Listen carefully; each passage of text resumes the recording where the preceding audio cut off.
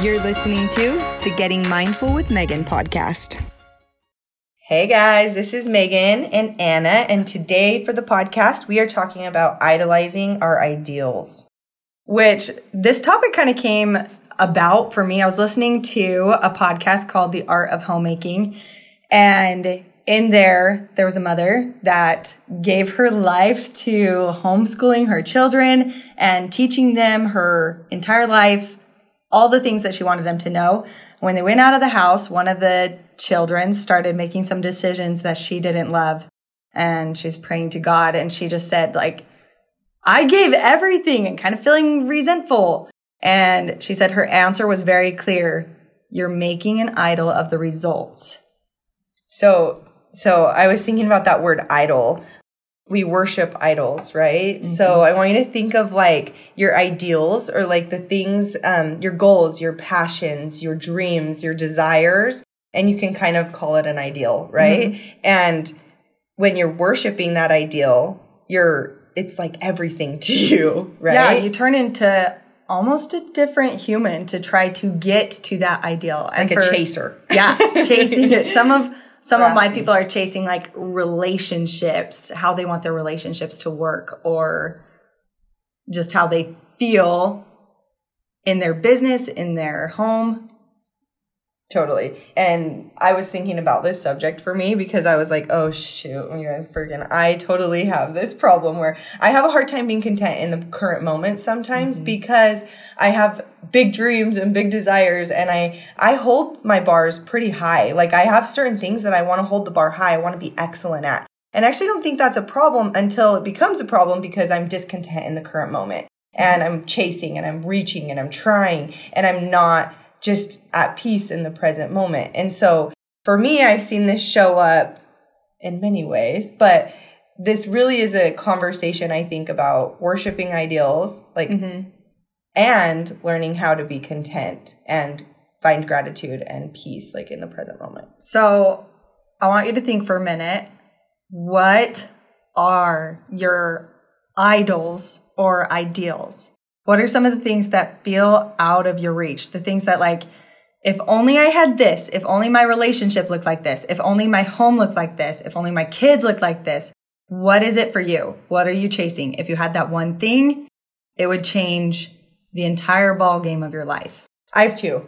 Okay. I'm going to tell you while you were talking. I want to hear it. Okay, I have two. I have two that come up for me, and they've kind of, I feel like I got chastised by the big guy upstairs a little bit about this recently in my life, but I have two. So one of them is business. Like I have this idea of what my business is going to look like, and I'm making a lot of money in it. And I'm doing it from like a really chill, carefree energy. And this is the idea. And this is what I want it to look like. And it's going to be like relaxed and nice, but I'm making tons of money and my family's traveling. Okay. That's one of them. Mm-hmm. And the second one is that my house is like so cute. I feel this in my soul. Very peaceful. There's like candles. I like can see it, you guys. There's candles everywhere, and like my kids are like playing the violin, which is so funny because I don't have any interest in the violin.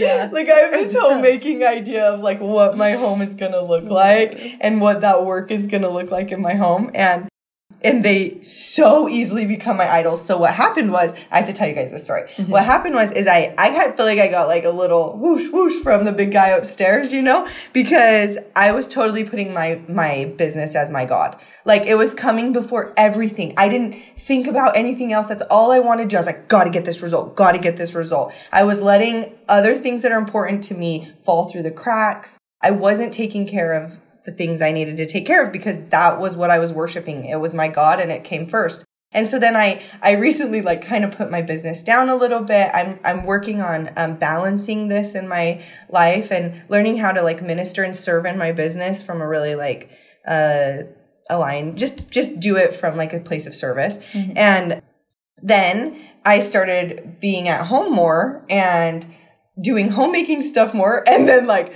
I started being on the marketplace on Facebook 24/7, trying to figure out how to make my house better and look better. And I realized, oh my gosh, I'm doing the exact same thing. It's just a different thing to worship. And I think for me, what I'm learning is that like there's only one master and there's only one person, God, that I want to worship and that I want to idolize.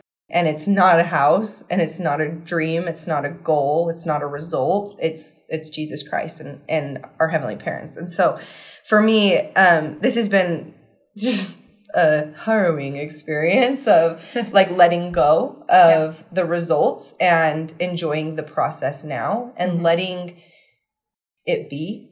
Which is exactly how you create the thing that you want. Which is for me, so funny. I've been working on my business with like such a better energy now. I get the home thing. I would have to say that's one of mine as well. I'm pretty comfortable with mess. I'm fine with it. But when I start like getting that image in my head, I'm like striving for it. And the person that I become sometimes, or the person that has to have it in order for me to feel content, successful, I try to guard those emotions like a crazy rabid dog. Like if my kids come in to try to destroy it, I turn into a snappy mom. And then the other thing that I've noticed for me as an ideal, and this, I'm going to try to articulate this how I want to, but how others feel around me. Like I want everybody to be happy and peaceful and content around me, and then I can be peaceful, and then that means I'm good, which logically makes zero sense. It makes no sense, fine, right? But that's how I judge, like, is my life good? Is my life bad? Is anybody suffering? Which, again, not logical. It's that people-pleasing side that in order for me to be content, others have to be content. And so I strive for that ideal, which is not even an ideal that I want to keep. The home one, I actually want to keep because I like it. The one where I'm like, I want to spend time with my kids and I want that time to look a certain way, I want to keep those.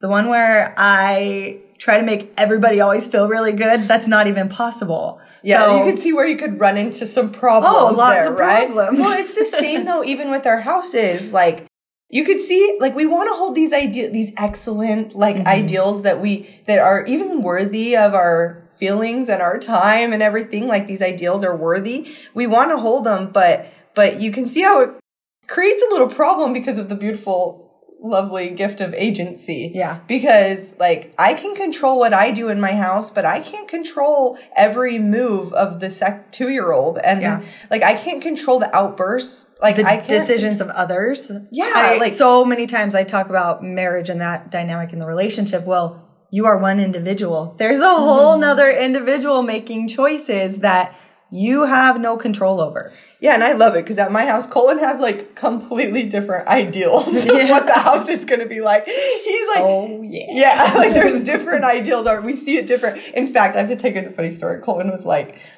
I'm so glad you don't buy all that fall crap and then put it everywhere. And then I was like, uh-oh, because I just went on Amazon and had bought a bunch of fall stuff to put everywhere because I want my house to be all like fall-y and homemakey feeling. Have that cozy feel. And he's like minimalist and he like wants everything like decluttered and just like not stuff everywhere. Yeah, and so it's funny because like, and I got to work with him. I mean, it's his house too, you know? And so like agency is a huge part of the equation that I think sometimes we don't take into account when we're doing this. We're worshiping these ideals that we honestly don't have full control over. Yep. And even if we feel like we do, even if no one else is involved, like big dude upstairs involved, like you can't outwill the will of God. You know what I mean? So it's important that you recognize that you are creating bondage.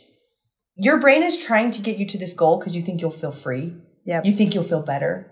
But really, in the moment, you are creating bondage. You're creating suffering. So much suffering. And you're creating like stress and overwhelm and anxiety and all suffering. All because you think that the thing. So if we went back to the topic, like making an idol of the result, just hearing that sentence, it's like chasing. Like I have to get to something that's out of my reach. But that's the funny part is whatever you want, it doesn't matter. Whatever you want is because of what you believe it will make you feel. I just had this thought come to me. I think this is good. It's exactly what you're saying. So you already said it. It's fine. So idols, like think about an idol. It's something we worship. So like I like to think of even like in the 10 commandments. It's like, have no other gods before me, right? It's kind of like it becomes your God. And God save you. So in your head, you're saying the thing that's my savior, the thing that's going to save me is an object or an ideal or an image, right? And God's like, no. I did this. I already took care of that. You can have it now. Come on. You can have this right now. You don't need saving from a goal hit. You don't need to make money to feel saved. You don't need any of that. You can have it in this moment, but you're going to have to learn how to get present and content and practice extreme amounts of gratitude. So much gratitude. And here's the thing. Let's just take this down to like the nuclear thought. Let's say I have a belief that a marriage should look a certain way, and that means I have a good marriage. But the whole time I'm holding the belief that I don't have a good marriage yet, I have a bad marriage. So what is your brain going to look out for? Your brain is going to collect more evidence why you're not there at this good marriage yet. So the solution then would to be like, rather than making that the idol that you're chasing after, that you're worshiping, that is not yours, you've already been given it. What she just said, like, I've already done this. So, which means we start to adopt the idea and maybe just make room for it. If I have a really good marriage is a hard thing for you in the moment, maybe just start saying, my marriage isn't that bad. This is adequate. I'm okay with where we're at. And this then, is like called bridging thoughts. Yes, I love it. Like the bridging thought. Yeah. And then as you do that, you're going to be, it's like the eye sees whatever, what the, I don't know. I can't remember. But your brain, you find what you look for, your brain's that thing. Your brain's an excellent investigator, and it will find evidence for whatever you want to believe. So you're heavier and heavier will that belief be of, yes, I have a good marriage. So, story time. I lived in a 900 square foot house in Bunkerville, and it was not my style. Classic 80s vibes. It had a white tile floor that would get dirty all the time. And we lived in it. It was great, though. Like, I mean, we were grateful for it. It was cheap, and it was everything. She always decorates everything beautiful, and it has such a homey vibe, though. Namaste. I love it. Thank you. Thank you. So I had this idea when I lived in that house that, like, when I moved to a bigger house, it was just going to be so much better. And also, when I moved, like, I would just feel like I was more in my space and it would be more peaceful. And I just had this idea that it was going to be like that. And then, we find a house, we move. It's 2,500 square feet. It's on an acre. It's an awesome house. We are able to fix it all up inside. So it's like the colors I want, and it's like the style I like and everything. And guess what? I feel 0% different. I'm grateful for the extra space. But let me tell you, I could tell you all the things that's wrong with this house the same way I could with that house. Yep. Or I could tell the story to you guys of the 900 square foot house. Like, it was so nice. We had no stuff. I didn't have to clean hardly at all. We had tons of room for the kids to play. There was like a little 4-wheeler track around the way that my kids would ride on. We had a beautiful garden. I loved that house. And I could tell you the same story about the house I live in now. And it's just a story. Yep. And you get to train your brain. And that's like what me and Anna were talking about before we even started this, was like, you might as well start training your brain to see what's working, because it doesn't matter. You're going to hit that goal and it won't be enough. If it's not enough now, it won't be enough then. In your relationship, your husband will make a change and you won't even see it. You won't even know that they're growing, because you're so hyper focused on where they're not and what wasn't working before. It will just create the exact same results in the future for you. Finding what's not working is a pattern of your brain. It's a thought, just a super highway of thought. So you have to start generating, like making space. Maybe it's even setting a timer throughout the day and saying, I'm going to find what's going right for me. Just 3 things that are going right for me. It's making space. How do you create a habit, right? At first, it's super forced and not intentional. You have to sit down. You have to think about it. But eventually, if you want that habit of being able to see things how you want to see them, being able to see how everything is conspiring in your favor, you have to start making that habit now. Easier said than done. But Cheers. Little baby step at a time too. What I tell on my podcast and to my clients, just a tiny little shift in thought can create a huge ripple effect in feeling and then in action and then in result. Just a tiny, like, it doesn't take as much work as we think it does.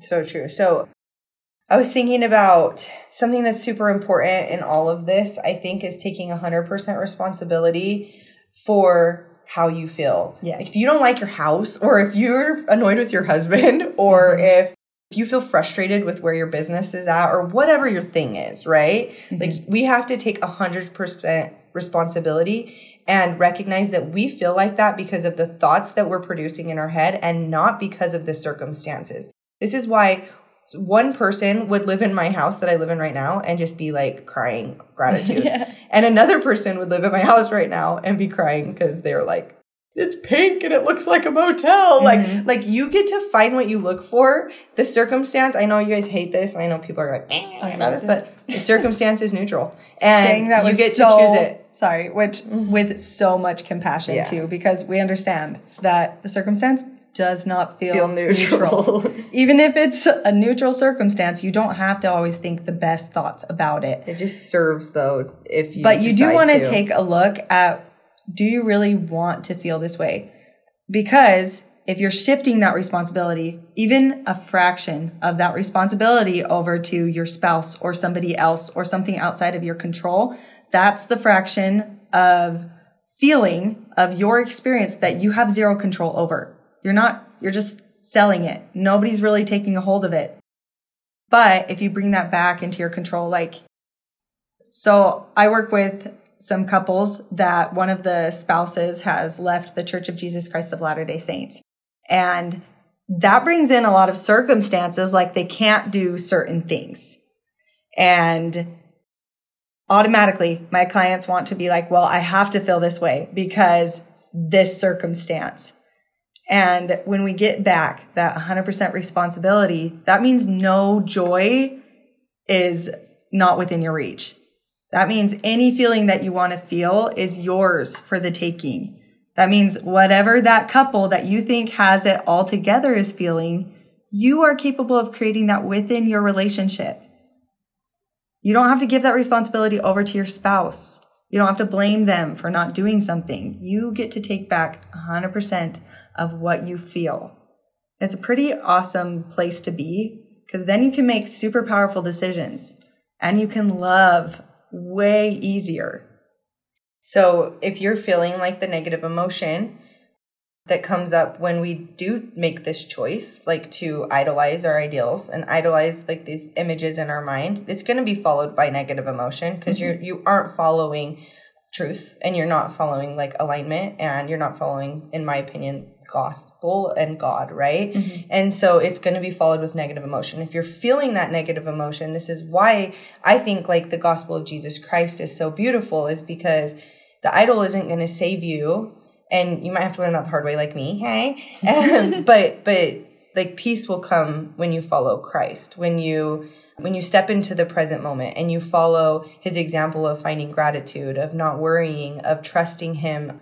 And I just believe true rest comes in the present moment. True rest comes from idolizing the one God. I argued that for some time in my mind. I still do. Yeah, we still do. But like the peace that you're looking for, the emotion, the feeling that you're looking for, freedom, comfort, peace, joy, those come when we serve and we focus our attention on Jesus Christ. What you were saying brought up, there is, you guys know I love my guided meditations. There's a lady named Sarah Blondin, and she did a guided meditation on surrender. And it just has, it's like surrendering everything to this, whether you believe in God or an all-knowing power or the universe, whatever it is, it's surrendering everything. Like we so want the control of it. We want to be able to control our circumstances so we can feel a certain way. But when we push all of that trust and like lean into trust and surrender those things that we were trying to control, It's so freeing. Yeah, true freedom comes from letting go. I love Buddha. Like, he's like, let go or be dragged. That's true. You know? It's true. Or who's the other one? It's Deepak Chopra. He says, like, if you want anything in the physical universe, the first step is to let it go. Mm-hmm. He said, holding on to anything is like holding your breath. You'll suffocate. Oh, I love it so much. It feels scary, though, to let it go. Scary. Yeah. Like, the second that you are like, okay, you're making this choice and I really hate it, but I'm going to try to love you. Like, that feels scary. Giving it to God feels really scary. But the thing that, like, that is the thing that changes everything. Because just imagine, who is the person that you become when you are trying to control, when you don't become the person that you want to be. And that's not how you get the result that you want. It's so backwards thinking, but it really is natural man versus to go. It's hard work. So to follow up with like my story about like how my business goals, you know, I had these big business goals, idolizing the results, wanting them so bad. If I just have this, blah, blah, blah. Well, eventually I got led to take a break from my business, actually kind of let it go, surrender it over. I felt the urge to do that. And it was really scary because I was like, but then I'm not going to get those results and it's not going to work. And then the miraculous thing happens where I put it down and now I feel like I'm creating my best work in my life. Like, I'm like, how the heck? Like, this is way better than what I was doing. I'm feeling so much more alive, so much more free. I feel like free, you know? And it's because I was willing to surrender it and give it up and set it even down and walk away from it. I don't need it. This is the thing, you guys. Your ego loves to attach and identify. So if you feel attached to a result, it is not aligned. So we have to detach from the results, right? We have to detach a little bit. I love Gary Vee because he's like, love the process. You have to like the process and you have to not care about the results. He always tells, I love when he says this. He's like, you guys watch me not care about getting the jets when I get it. I don't care. And that is the mindset we have to go into everything with. If my house looks like crap, I don't care. That's part of being a human. Welcome to life. Amen. Right? Which brings me back to that podcast right after she got that answer of like you're making an idol of the results. She got a question and he's like, why did you do it? And when she sat down and actually answered it is because I wanted to. Cheers. I wanted to. I felt called to and I wanted to. Exactly. So it's like, that's taking back that ownership that this was my choice. It wasn't for that result. It was for the process. It was because this is how I wanted to lead my family. There was a time too, like this goes back to letting go of that control and giving up that control. I was freaking out when I put my kids, I went from homeschool and I put my kids back in school and I had a lot of thought drama. It was weird shifting a whole bunch of beliefs. But I started freaking out. And at one point, Megan, I called her in a tizzy. And she reminded me, I think it's Dallas Jenkins said it, that God does impossible math. So I just love keeping that thought in the back of my mind when I'm letting go of that control. And I'm like, I don't see how this works. Like when Megan decided to do her business a different way, like, I don't know how this is going to work. This makes no sense. My brain was like, this isn't going to work. I guess I have to let it go for the rest of my life. And God's like, you're an idiot. Just kidding. It's like a quiet, gentle nudge of like, I do impossible math. And I love like God works in mysterious ways. Like our ways are not God's ways. No. He's going to do it better. You just have to trust. Like that's what it comes down to is faith. Stay in your lane. So going back to relationships, when you let go of that trust and you stop trying to control the other person, that's when you open up all of that brain space to be like, how do I want to react? So this is my circumstance. What kind of wife do I want to be? What kind of person do I want to be? What do I want to do in this situation? You get all of that control back because your brain space is no longer taken up of like, they should do this. And how do I make them do that? So true. That's so true. I love it. This is a good one, guys. Notice where this happens in your life. Notice what you have made an idol of and what results have you made an idol of. And how do you change when you are chasing that idol and worshiping that idol? What fruit does it produce. It doesn't ever really get you what you want. So be on to it. It does not. I was thinking this last thing too is I think we sometimes set really exceptionally high bars. I think that's good. I think it's okay to set a high bar, but make sure it's a bar you want to set. Like Anna said, like make sure that it's a bar worth setting. And if you're going to set it high, make sure you're patient with yourself. Don't shame yourself along the way. Like it's good to have these excellent ideals, but they don't need to, the result isn't going to save you. It's not where your peace and your freedom and your good emotions are going to come. Don Miguel Ruiz, he wrote the 4 Agreements. He talks about conditional love. And that's one thing I like to remind my clients. It's great to have those ideals and those good bars, but do not let it go into conditional love. When you don't hit that bar, don't let it affect how much you love you. Yes, so important. Don't let it touch that. I hear this with my clients. I work with women in business a lot of times. And it's like, but if I don't hit that goal, then I'm not successful. Then I'm not good enough. Then I'm a loser. Then I'm one of those people who can't do it. It's like, no, stop it. And the first place to start, I think, like, yeah, guys, you're like, yeah, Anna, okay, don't let it hit my self-confidence. Don't let it hit my conditional love, whatever. The first part is just to notice it. Like, oh, look at me. I'm giving myself conditional love because I didn't hit this high bar. Oh, that's what I'm doing. And then revalidate yourself, like whatever you need in that moment. But just really not a lot of drama because that's what humans do when they don't hit that bar. But if we just take the drama out of it and just notice, oh, that's what I was doing.